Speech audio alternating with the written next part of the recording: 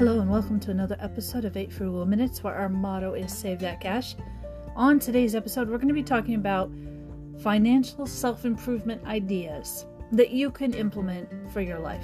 Now, if you think about it, we all want to do better, right? So these ideas are what you can do to learn more about money, finances, and really get a head start on where you want your future to be. All right, let's get started. On today's episode, we're going to be talking about financial improvement ideas. Self-improvement, to be exact. You know, the thing that's interesting is in our lives, we always look to improve ourselves. Personally, of course. We want to do better. We want better jobs. We want better families. We want better places to live. Well, if you drill that down, what does it mean if we are looking for ways to be looking at financial self-improvement? What does that mean? How do we do that? So, sitting down and looking this over, I found that there were some very key ideas that people do that build up self-improvement in money and finances and all the things that surround that type of need of wealth. And it's interesting when you look at some of the more rich people, the more fancy people, that they definitely have a certain amount of self-improvement in finances. They always seem to be looking ahead. They seem to be trying to educate themselves. And that, I think, is a really important idea, as well as it's an important value that everyone should have, because we all want to do better, especially with money, especially with finances. So, you know, saving money and making money is always a priority, and we need to focus in on how do we improve that? What does that mean? Where do we go to find information? So obviously, you know, having a podcast like this, we want to offer that, you know, there's ways of improving, whether that's some of our podcasts in the past about how to make money with side hustles or how to save money with ideas. But that self-improvement also is a personal responsibility where you personally want to do better in your finances. So while you may be listening to our podcast, you might be thinking, well, I should be doing more, or I want to be doing more to get further along. So that's what we're going to be talking about. What can you do to get further along? Now, one of the things I've noticed is a lot of the more financially structured people, they read tons of finance books, money books, entrepreneurship books. They really get into the different stories that are going on, the different ways people are making money, and they really follow along in the stories of the individuals, which is interesting because we also have a lot of financial facts, how to make more money, how to save money, how to put money in certain places. There's all those finances and those facts that come with it. But these are more of the books on the more personal stories, how people did it, where they do it today, what what they believe in, what their principles are. Reading these books really do improve your life because you can see how other people can do it, and then you can see how you could possibly implement some of those ideas, or going off those ideas, make new ideas to help you out. So on that thought, you know, consider what books you are reading right now. And if you're not reading any finance or money books, go get one. Start reading. Find someone who you are interested in, or even someone you don't particularly believe in, and see why it is. See if you can make comparisons and start thinking in a different scope about your finances. Another thing to do is find a mentor. We often find that, you know, going the road alone is sometimes difficult, no matter what in life. But if you find a mentor who could also be like an accountability partner or someone who helps you out, and I'm not talking so much like a financial advisor, but someone who is out there doing things that you are impressed by, and you just mentor with them.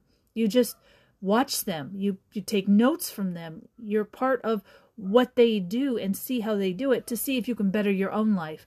This is especially true if you have people who are in accounting or finances or anything that would be like building businesses or, you know, using money to invest. There's just a number of ways you can connect with people and find a mentor. And it doesn't have to be a weekly thing. It could be, you could have an opportunity just to ask questions, or it could be an opportunity where you meet with them regularly, or maybe you help them do certain things and in exchange they give you advice, or they help you hold accountable. Those are kinds of things that would definitely help how you look at money and how to build your finances. So that's very important. Another one, and this one is A particular resource a lot of people look over is take courses. There are a lot of money courses, finance courses, and other types of entrepreneurship courses online that are available at no charge. Yes, there are many people who charge for courses, but there are many more that don't. And they help you and they show you guidelines of what they think is important. Now, even if you complete a course, you don't have to follow it. What you have to do is think about it, see if it fits your life, and if it does, great, and if not, chuck it to the corner. But nonetheless, you're still improving what you want to have done, which is you want to improve your finances, you want to make money, you want to save money, and these are people who have done that or believe that they have done that, and you can take advice from them. So it's really great. One of the things that I always find that's really good for improvement is coming up with a focus plan. Whether that plan is that you're going to read a finance book or that you're going to try to invest somewhere, just have some goals out there. They don't have to be stuck in stone.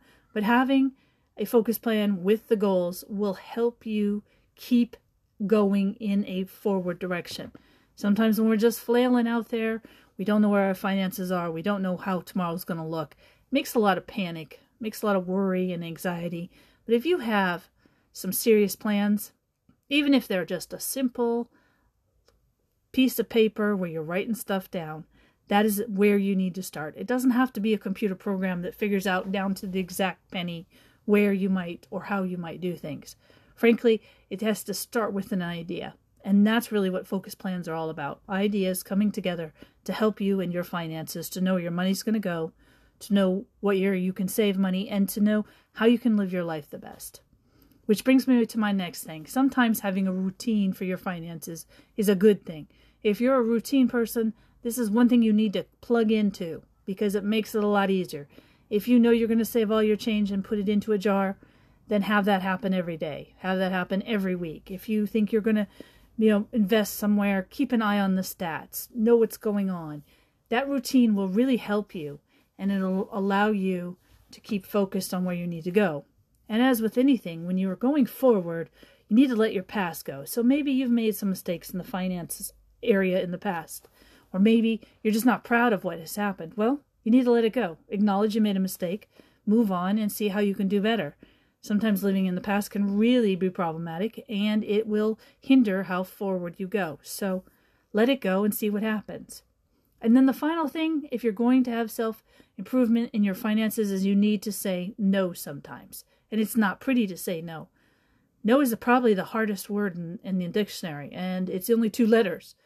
But you're going to find along the way that people are going to want to take your money in some way, whether it's an opportunity or to buy something, or maybe you come across something you really want but don't need. You need to learn to say no. If it doesn't fit with what you're doing, if it cuts into your goals and your lifestyle and everything else, it's not self-helping you. It's not an improvement. So you need to know what your goals are, how to say no to the rest, and then keep moving forward. And on the thought of moving forward, when you're looking for self-improvement, you don't need to compare yourself with anybody else because you know what? You're doing the best you can do. And that's all that matters. Not the best of what someone else is doing and then comparing to them to that. That's kind of productive. And it's not really a financial self-improvement. It's good to know what other people are doing. It's not good to compare. Your idea and your journey is different than everyone else's.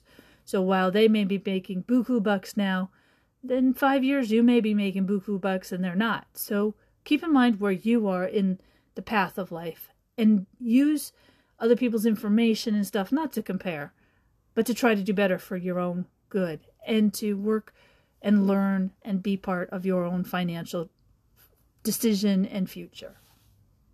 Wow, that's about all the time we have today. Listen, thanks for listening. But before I go, I want to remind you that, working on your financial goals takes time.